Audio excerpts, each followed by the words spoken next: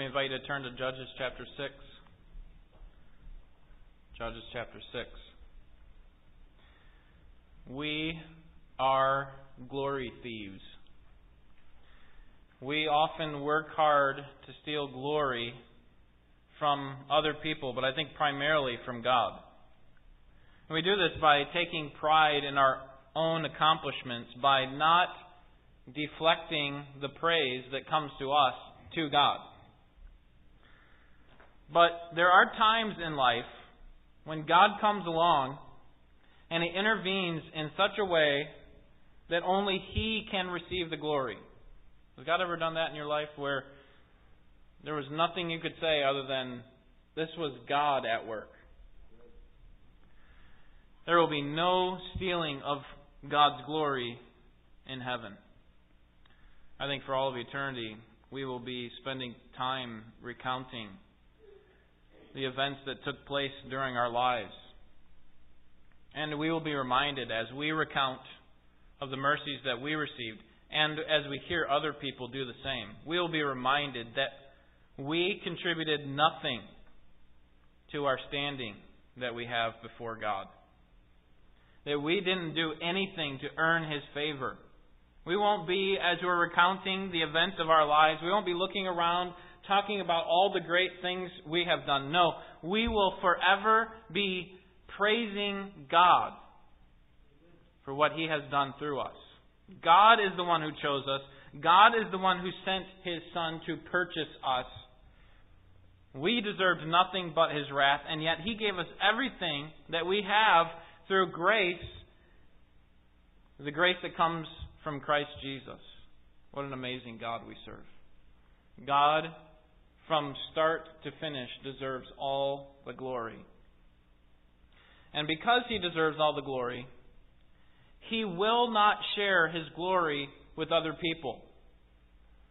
And He often uses unusual and often inferior means in order to prove that glory belongs to Him and to Him alone.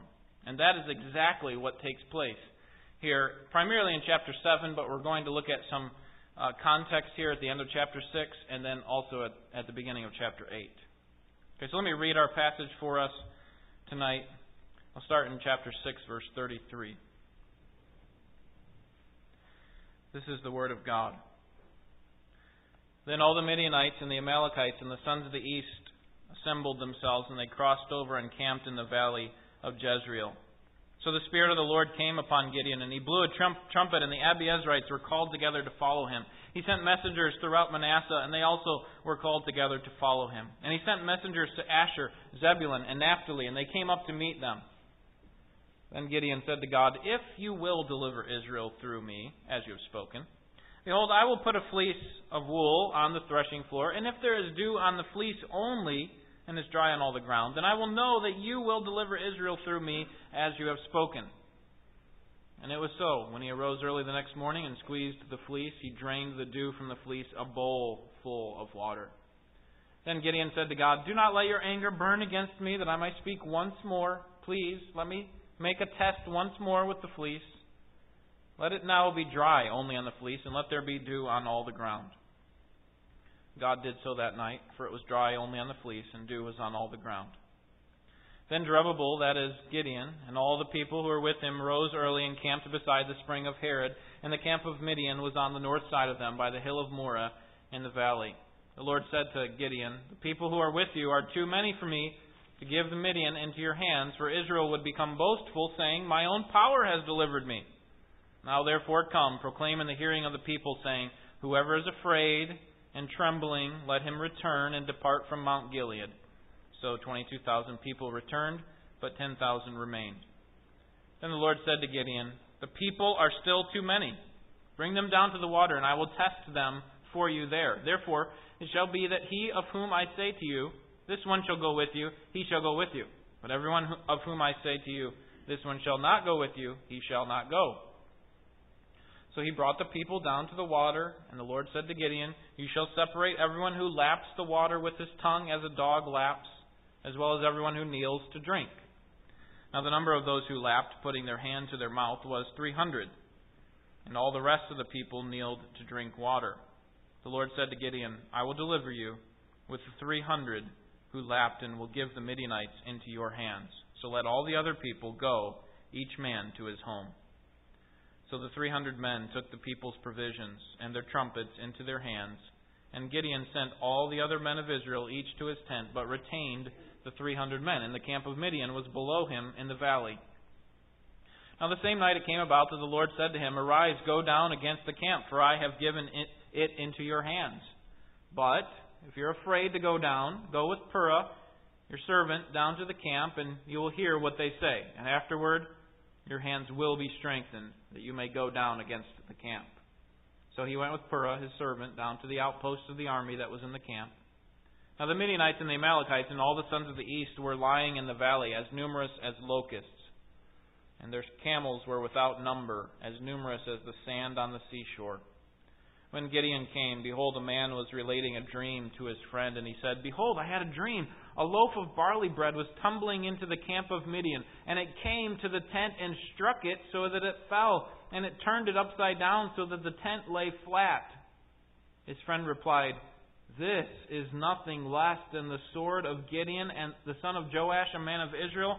God has given Midian and all the camp into his hand. When Gideon heard the account of the dream and its interpretation, he bowed in worship. He returned to the camp of Israel and said, Arise, for the Lord has given the camp of Midian into your hands. He divided the 300 men into 3 companies. And he put trumpets and empty pitchers into the hands of all of them, with torches inside the pitchers. And he said to them, Look at me and do likewise. And behold, when I come to the outskirts of the camp, do as I do. When I and all who are with me blow the trumpet, then you also blow the trumpets all around the camp, and say, For the Lord and for Gideon. So Gideon and the 100 men who were with him came to the outskirts of the camp at the beginning of the middle watch, when they had just posted the watch. And they blew the trumpets and smashed the pitchers that were in their hands. When the 3 companies blew the trumpets and broke the pitchers, they held the torches in their left hands and the trumpets in their right hands for blowing, and cried, A sword for the Lord and for Gideon.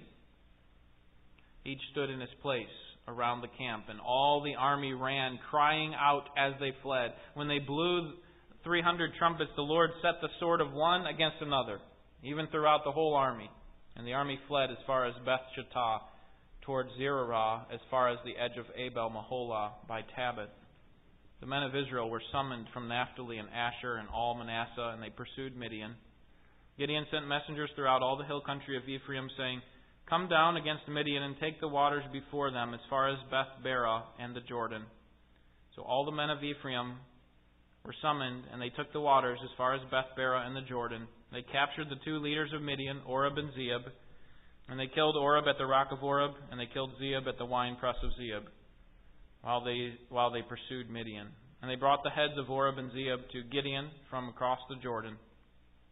Then the men of Ephraim said to him, What is this thing you have done to us, not calling us when you went to fight against Midian? And they contended with him vigorously. But he said to them, What have I done now in comparison with you? Is not the gleaning of the grapes of Ephraim better than the vintage of Abiezer? God has given the leaders of Midian, Oreb, and Zeeb into your hands. And what was I able to do in comparison with you? Then their anger subsided when he said that. God delivers His people through inferior means so that He alone receives the glory. God delivers His people through inferior means so that He alone receives the glory. Very simply, 2 main points tonight. First, God delivers His people through inferior means. Chapter 6 and chapter 7. And then, God alone receives the glory. We'll see that primarily in chapter 8. Alright, so first, God delivers His people through inferior means. There are 3 specific ways in which God delivers His people through inferior means. First, through an inferior leader. Did you notice that? Through an inferior leader. He was weak in faith.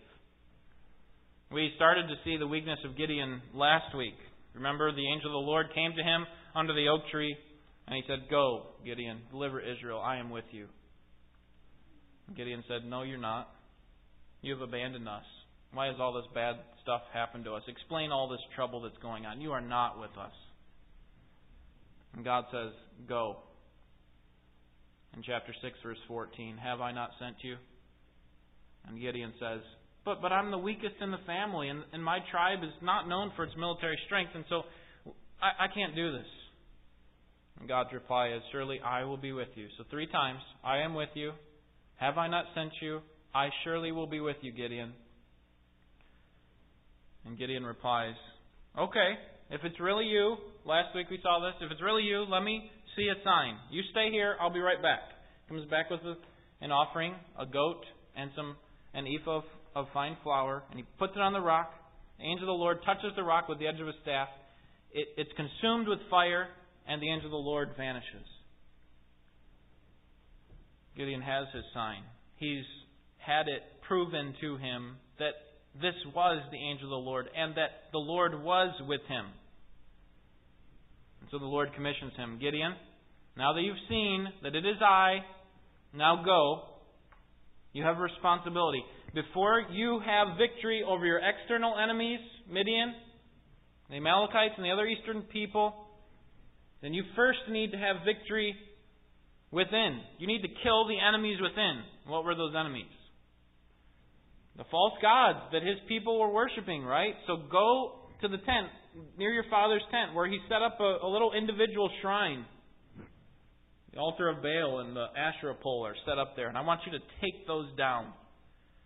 Gideon, in fear, goes in the cloak of night with 10 men, and he obeys. Immediately after that, he starts to gather men for battle, which is what we read about in verses 33 through 35. So he goes around to the nearby tribes and he says, all right, guys, come on. God said He's going to give Midian into our hands. So you guys come together with me. And they set up camp. But even though God had promised that they would have the victory, and Gideon now had his army, Gideon is still not sure that he's going to receive the victory. Gideon at this time has 32,000 men. And he's still not sure that God will give him the victory. He is a man of weak faith. And we see this in verses 36 through 40 again, when he asks for a second and a third sign. The first sign was in the previous, I think it's in verse 17. Chapter 6, verse 17. That was the first time he asked for a sign. Here's the second and third. Make the fleece wet and everything on the ground dry. Notice the wording of this. Verse 37, or verse 36. Gideon says to God, if you will deliver Israel through me as you have spoken. So Gideon already knew what God said. But if you really are going to do this, then show me the sign. And then at the end of the verse, then I will know that you will deliver Israel. Now, is that true? Because God, in fact, does that, and He still doesn't know, and that's why He asked for a third sign. So, Gideon is a man of weak faith. Now, keep in mind that an army of 32,000 seems significant, but turn to chapter 8, verse 10, because I want to show you the size of the Midianite army. Midian, remember, allied themselves with the Amalekites and the other eastern people. Apparently, this nomadic group from the east of the desert. And notice how many people. Chapter 8, verse 10. Now Zebah, and by the way, here's a spoiler alert. I'm going to tell you what happens at the end of this battle. Gideon wins. Okay. Chapter 8, verse 10. Now Zebah and Zalmunna, these are the kings of Midian, were in Karkor, and their armies with them, about 15,000 men, and all who were left of the entire army of the sons of the east. For the fallen were 120,000 swordsmen. So there are 15,000 remaining, in addition to the 2 kings. And then, so far, the ones who have died in battle, 120,000. So, while Gideon has a significant army, he's still outnumbered, isn't he? So, sometimes it's easy for us to say, well, Gideon, come on, you had plenty of people, and you shouldn't have been doubting God. But he still was outnumbered. And so he asks for another sign, back in chapter 6, verses 36 through 40. Cause there to be wet, cause the fleece to be wet and the ground to be dry. And God grants the request. Verse 38. And then, now he's had 3 promises. I will be with you, have I not sent you? Surely I will be with you. And now 2 signs. He consumed the offering at the rock there under the tree, and now he's shown that the fleece could be wet by itself, and now Gideon asks for a third sign. This will be 3 signs and 3 promises. And he says, this time make the fleece dry and the ground wet. God grants his request in verse 40. What about us? When it's time for us to make a decision, would it be okay for us to ask God for a sign? Is the Bible commending our asking for God of God for a sign? I want you to notice here, particularly in verse 39, that Gideon, I believe, knows that this is wrong. Look at verse 39. Then Gideon said to God, "Do not let your anger burn against me, that I may speak once more." Now, why would he say something like that?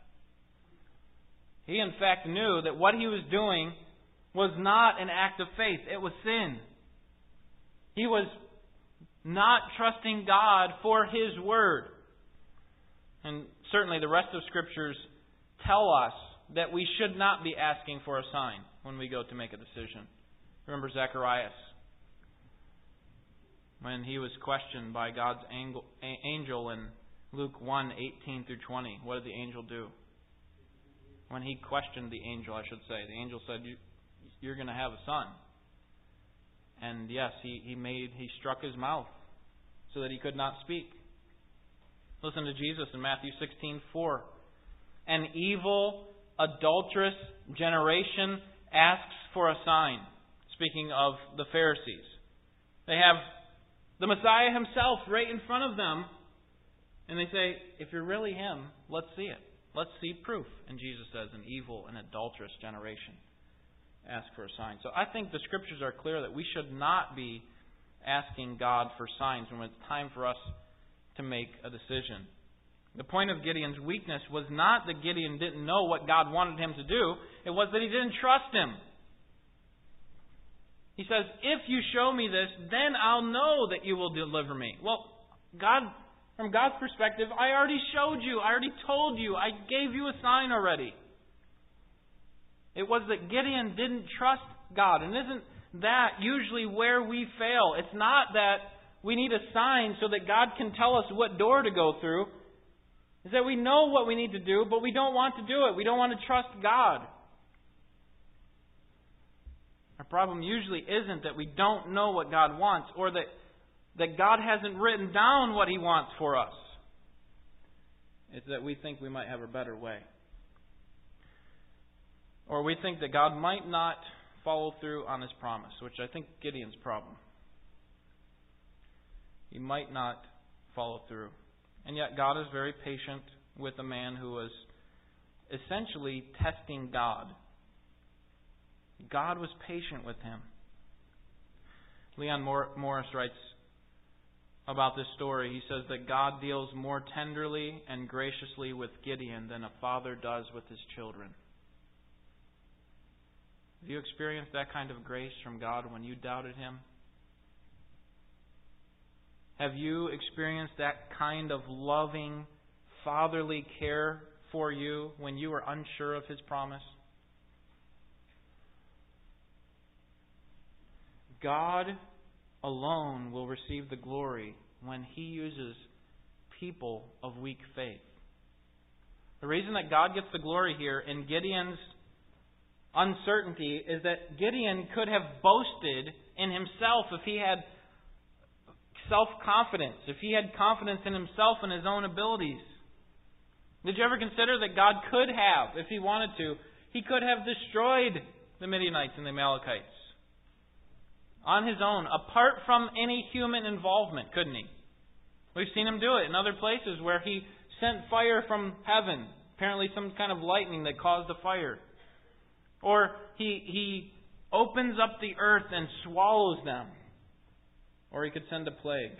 Or any number of things to destroy them on His own, apart from human involvement. But God, in His mercy, loves to use people who need to grow in their faith, like Gideon and like you and me, so that He can make His power known through them.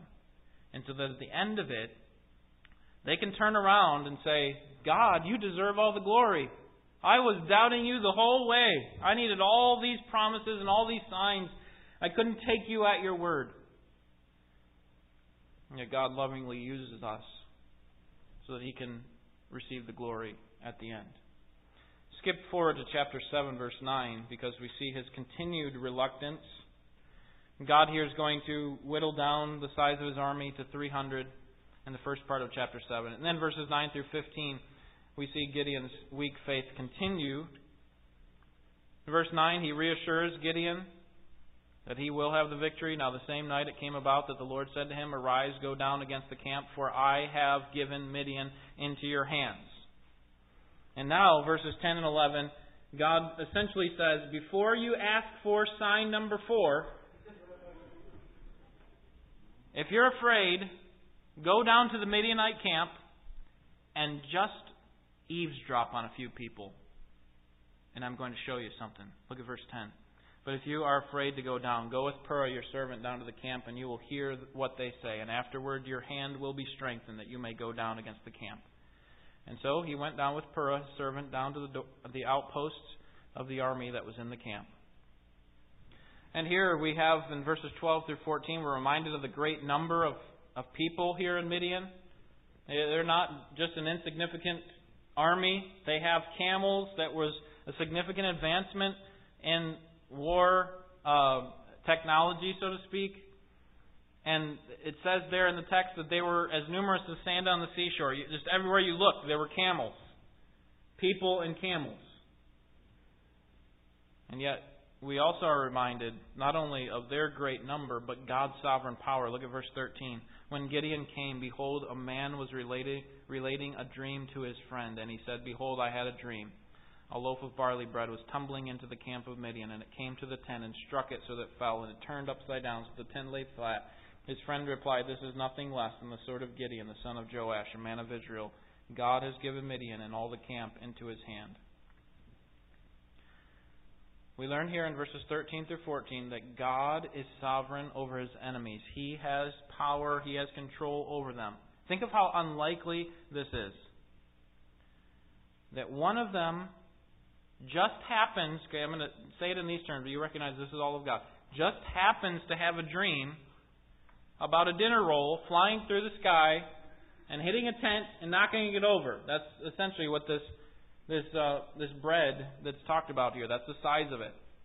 He just happens to have this silly dream, and he recounts it to his friend, and his friend, who is a pagan, just happens to interpret that this is none other than Gideon, and that God's going to kill us as a result of this. This is a prophecy of what's going to happen. And what we see here is, while it seems pretty amazing that all this happened just coincidentally as Gideon just happens to get to the outskirts of the camp, this conversation's going on. There are no coincidences in God's universe. He is in control of it all, isn't He?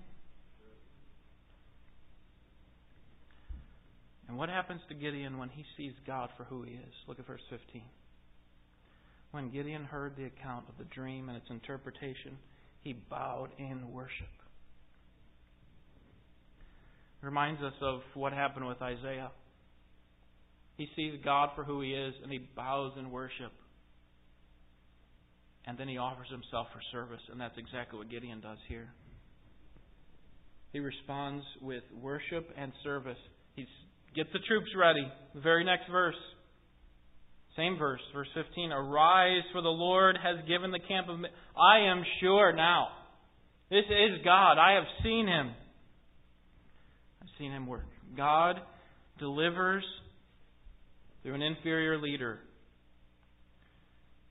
God delivers His people through inferior means. First, through an inferior leader. Second, God delivers through an inferior military. Verses 1 through 8. Gideon, in verses 33 through 35 of chapter 6, had rounded up the troops, and at this point he has 32,000 men in total. But notice verse 2 of chapter 7, that is too many men. The Lord said to Gideon, The people who are with you are too many for me to give Midian into your hands. If God were dependent upon us, we would expect the opposite. that Gideon would need more men because God needs some help. But since God is not dependent upon us, we are dependent on Him. God can save, 1 Samuel 14:6, by many or by few. So God starts to reduce the size of the army in verse 3. He says, all right, Gideon, I want you to do something a little bit unusual. You think you're ready for battle, but you're not. You need to reduce the size of your army. So just take a poll. Find out all of the people who are afraid to go into battle. Anybody who's afraid, send them back to the camp. They're not going to be a part of the battle. That's what happens in verse 3. And so, this is where we see the numbers that he originally had at the end of verse 3. So 22,000 people returned, but 10,000 remained. Now this is interesting that God would say something like this, because look down to verse 10 again. Remember what God was saying to Gideon later. But if you are afraid to go down, go with your servant down to the camp, and you'll hear what they say. And then what happens? Verse 11, he goes down with the servant. So what's the implication there? Gideon was afraid. And yet God said, with the 32,000 people, send the 22,000 that are afraid home. Gideon should have been a part of that group, and yet God still uses him. I can't imagine what Gideon must be thinking now. He was already outnumbered 4-1 in the battle with 32,000 men. Now with only 10,000 men, he's outnumbered by 13-1. What is God doing here? How could we possibly win 10,000 against 135,000? And yet, verse 4, there's still more to follow. Verse 4, then the Lord said to Gideon, the people are still too many. And then he goes about this way in which he's going to reduce the size of the army even more.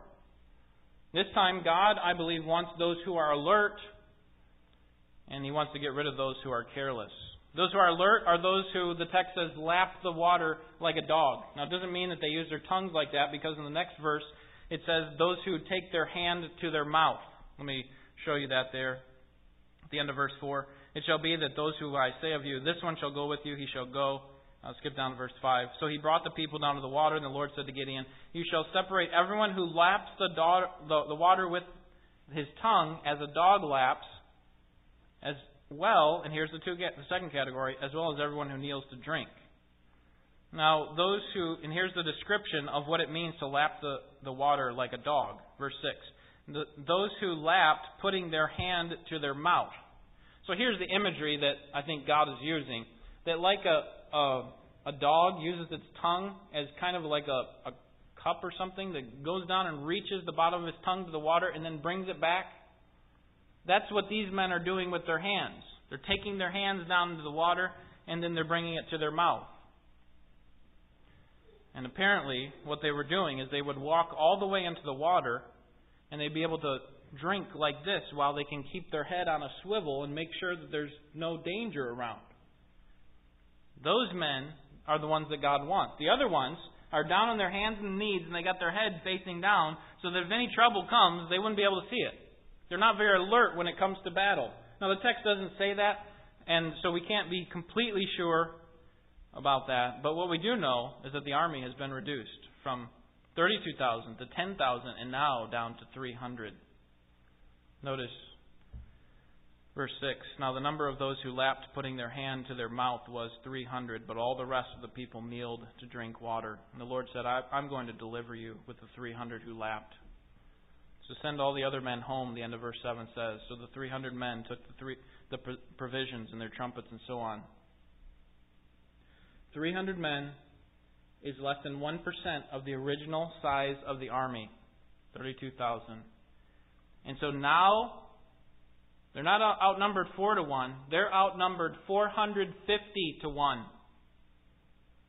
That for every Jewish soldier, there were 450 enemies.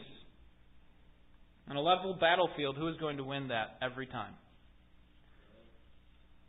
It's going to be the enemy, the ones who have the 450. But this isn't a level battlefield, is it? Because with Israel, God is on their side. And so, in this case, God's trying to show that He can accomplish His purposes, and He will accomplish His purposes through an inferior military. Because a superior army or a tactically proficient army might have given Israel an opportunity to boast. But with a little army of 300, is there any glory that they can steal from God in that? See, when God uses a small number of people to do great things for Him, it's not that He doesn't want to use more people. It's that He wants to make sure that He's at the center of attention, as He deserves. And yet, at the same time, He doesn't want to just accomplish His purposes apart from people. He wants to use people, even if it's a small number, so that they can watch Him work and so that they can recount His mercies for years to come. God delivers through inferior means. Through an inferior man, through an inferior military, and then thirdly, through inferior methods. Verses 16 through 25. Here's the plan. Gideon would divide the group of 300 men into three apparently equal groups of 100 men. Every man would have a trumpet. Every man would have an empty pitcher. Inside the empty pitcher was a torch. And they would take this to the outskirts of the Midianite camp, which is below them in the valley. And on Gideon's signal, everyone would blow their trumpet and break open their pots to reveal these torches. Now, typically in a nighttime battle, there was one torch for potentially hundreds or thousands of troops. But every single one of these troops had a torch. But it was hidden. The night watchman would not be able to see it because it was hidden inside the pitcher. It would be completely quiet. And then at the right time, when they heard Gideon, when they heard that trumpet sound, they would break their pitchers to reveal their torches, and they would sound their trumpet. The specific time in which this would happen was going to be at the third watch of the night. The third watch of the night. The third watch of the night is... trying to find this in the text here.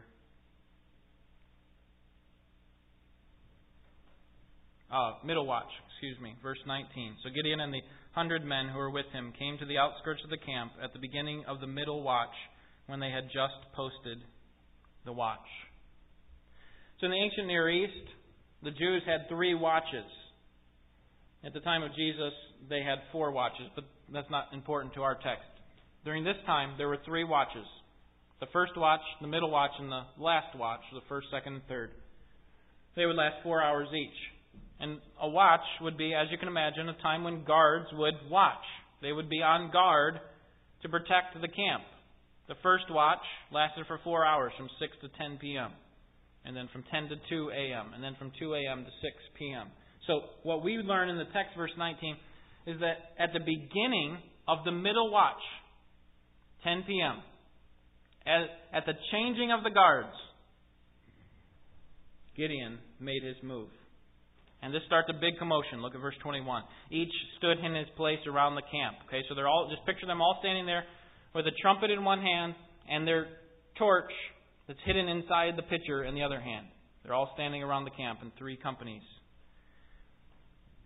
And all the army ran after they had broken, verse 20 tells us they broke their pitchers. They blew their trumpets. Verse 22, when they blew the 300 trumpets, the Lord set the sword of one against another, even throughout the whole army. And the army fled as far as Beth Shittah towards Zerah, as far as the edge of Abel Meholah by Tabbath. So, imagine what it must have been like for the Midianite soldiers who were asleep in their tents. They wake up to hear this racket, this sound of war is coming. And they look out to the hills and they see all these torches, which apparently represent thousands and thousands of people. And inside the camp, as their eyes are starting to adjust, what do they see? Not any of the Israelites, they're not down there. The changing of the guard. These guards they have their weapons. The new ones that are going on duty and the old ones that are coming off duty, getting ready to go to bed, they're all standing outside their tent with weapons. And in the silhouette of the night, of the torches behind them, they think enemies are in our camp. And so they take their swords immediately and started killing each other, not knowing that they're their own men. Many die. Others flee. Israel chases them. By this time, Israel is able to call back all the men who had been sent home so that they can kind of clean up the mess that the 300 men had started. And in verse 25, we learn that they capture the two leaders. These are not the kings, but two of probably the military leaders, Oreb and Zeeb. And so God, in using this inferior method, is able to take the glory. Why? Because if they had a superior method, if these 300 men were somehow, like a bunch of Samsons, and they were able to take on 450 people each, then who would be able to have reason to boast? Israel would, right? But with this inferior method where they're just kind of standing on the top of the hill and, hey, here's a light and here's a sound, and all of a sudden they all attack each other, only God can receive the credit. Do you see? God uses inferior means to accomplish His purpose so that He alone receives the glory. He uses an inferior man, and here He uses an inferior military, and they use inferior methods. And the reason for this is our second final point, that God uses this means to ensure that He alone receives the glory. We're going to get to chapter 8, but the key verse that I skipped over part of it. It's chapter 7, verse 2. Look back to 7:2. The Lord said to Gideon, this is when they have 32,000 men, the people who are with you are too many for me to give Midian into their hands. For Israel would become boastful, saying, my own power has delivered me. A large military with a wise leader and great methods would have given Israel, as God tells us here in verse 2, an opportunity to boast. When there are explainable events in our lives, we can easily find ways to boast in them. But for Gideon, with a small army, and he being of weak faith and using inferior methods, only God can receive the glory. And that is in fact what happens. Look at chapter 8, verse 1, when the Ephraimites come and say, Gideon, what are you doing? Why didn't you let us be a part of this victory? And Gideon says, what did I do? Look at verse 2. He said, what have I done now in comparison with you?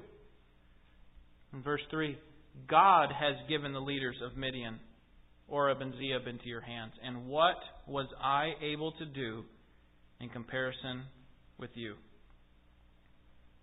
Gideon, why didn't you call us to fight so that we could take pleasure in this victory? Why couldn't we get some of the credit for winning the battle? And Gideon says, just because I have Oreb and Zeeb here, I haven't done anything compared to you. Let me tell you what happened here. I didn't trust God. I had this small military and this crazy method, and yet somehow we got this victory. The chances are 450 to 1 that we would win something like this. What have I done in comparison to you? In other words, I can't even take the credit. And I'm the leader of the military. And the reason I can't is because, verse 3, God has given the leaders of Midian into your hands. We can't take the credit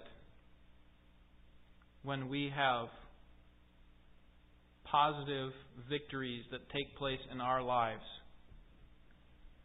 It's as foolish as the axe boasting over the one who chops it, like Isaiah 10 says. How foolish is the axe? It's just a tool in the hand of the person who's using it. Same way we are the axe.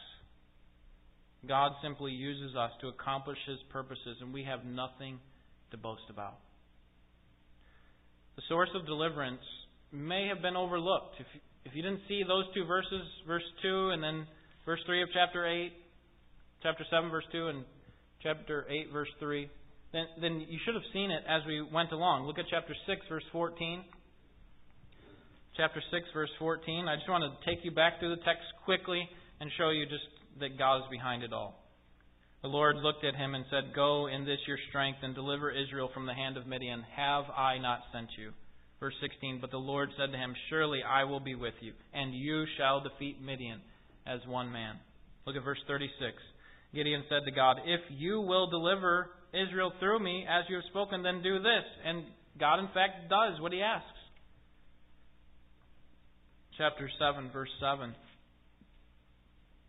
The Lord said to Gideon, I will deliver you with the 300 men who laughed, and will give the Midianites into your hand. Verse 9.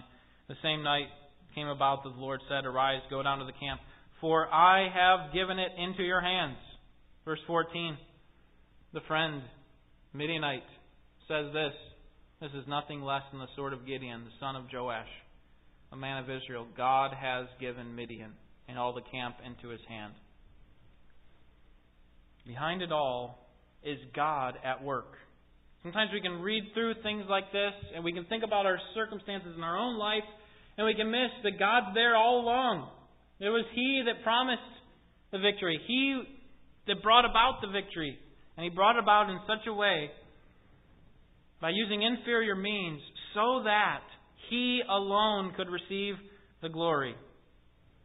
And so we need to recognize a few things this evening. Number one, recognize that God is powerful. God is powerful. How can we get the victory in anything that we accomplish? Zechariah 4:6 says, not by might, nor by power, but by my Spirit, says the Lord Almighty. God alone will receive the glory. He accomplishes what He wants to do. And so when God is on our side, the enemies that oppose us are not as powerful as they appear.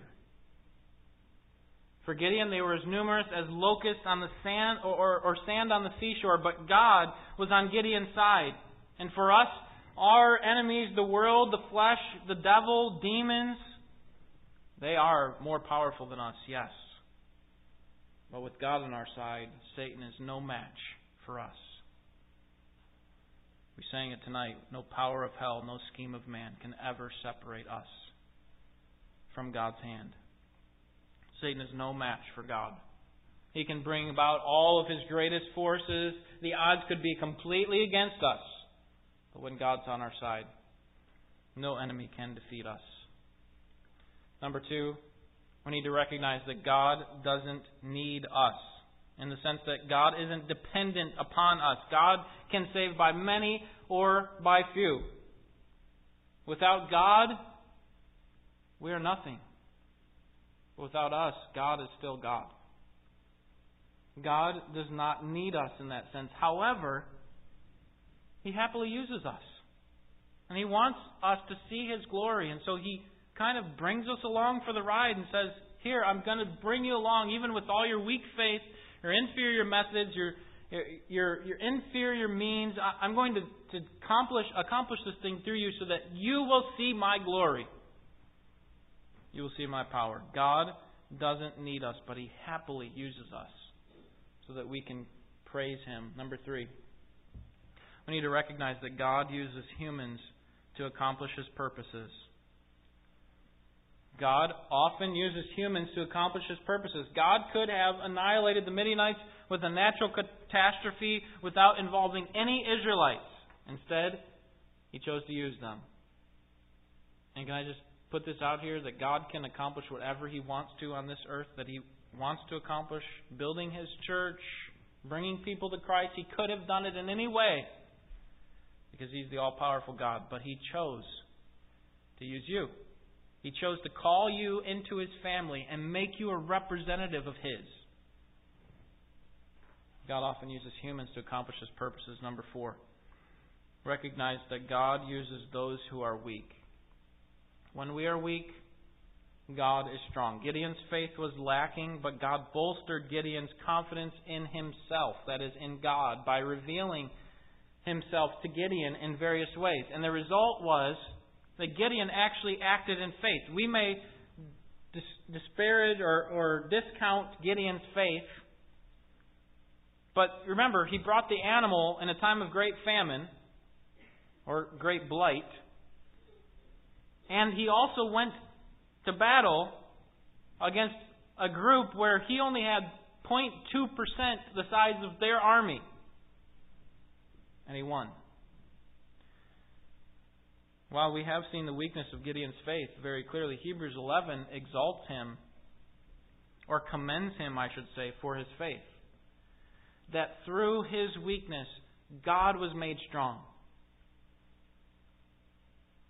John 3:30 says, He must become greater and I must become less. John the Baptist speaking of Jesus. There is strength in our weakness. God finds strength in our weakness. And so we need to recognize that it's not us. It's not our strength that matters. It's God's. And it's our dependence upon God.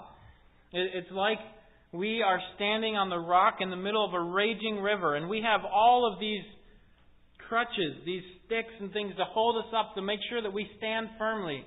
And God brings about a torrent or some sort of huge waves to knock out all of these things that we're holding on to, so that we plant our feet in the rock alone.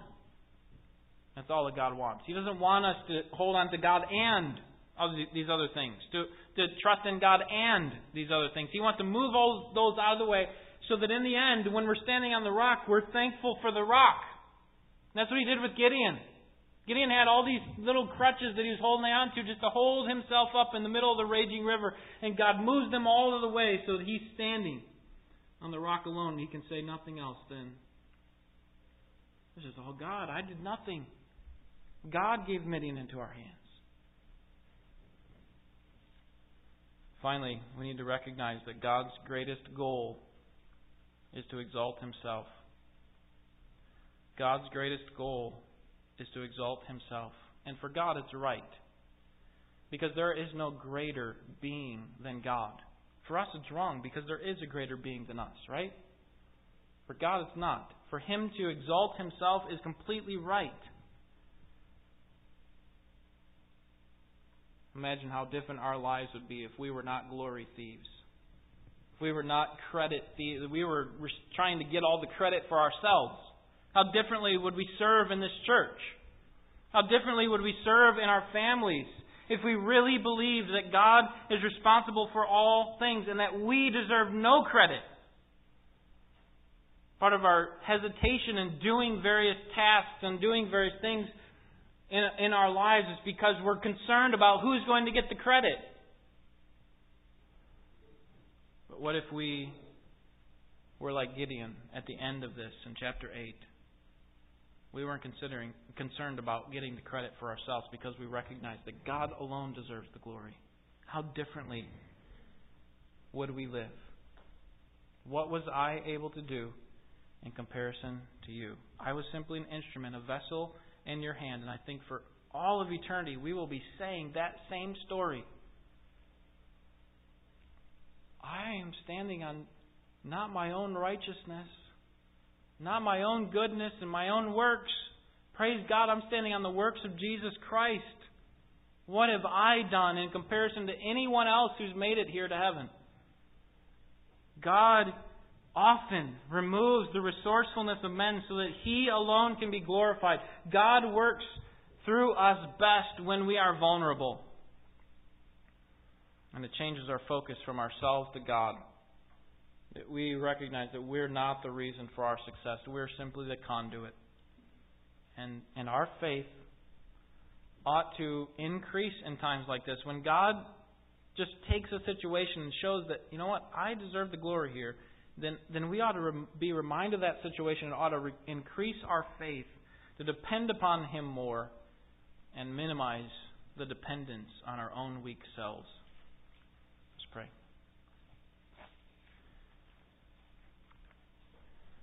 Father, I'm thankful for the reminders that you give to us that you alone deserve the glory. And we ask for your forgiveness for stealing the glory from you at times. We sometimes build our lives around how we will present ourselves and our circumstances so that it will sound like we were something special. And I just pray that you would help us to see more clearly that all of our lives ought to be built around the fact that you alone deserve the glory. And I'm thankful for specific times in my life in which you have shown yourself strong, in times of weakness where I could say nothing else other than that was you at work. I pray that you would continue to remind me of your strength and remind me of my weakness. Help our church to be the same. Help us not to be glory thieves, but to be concerned primarily about you receiving the credit that you deserve. Lord, we want to be more pleasing in your sight. Lord, remove the pride from us and help us to live in humility and walk in service to you. We pray in Jesus' name. Amen.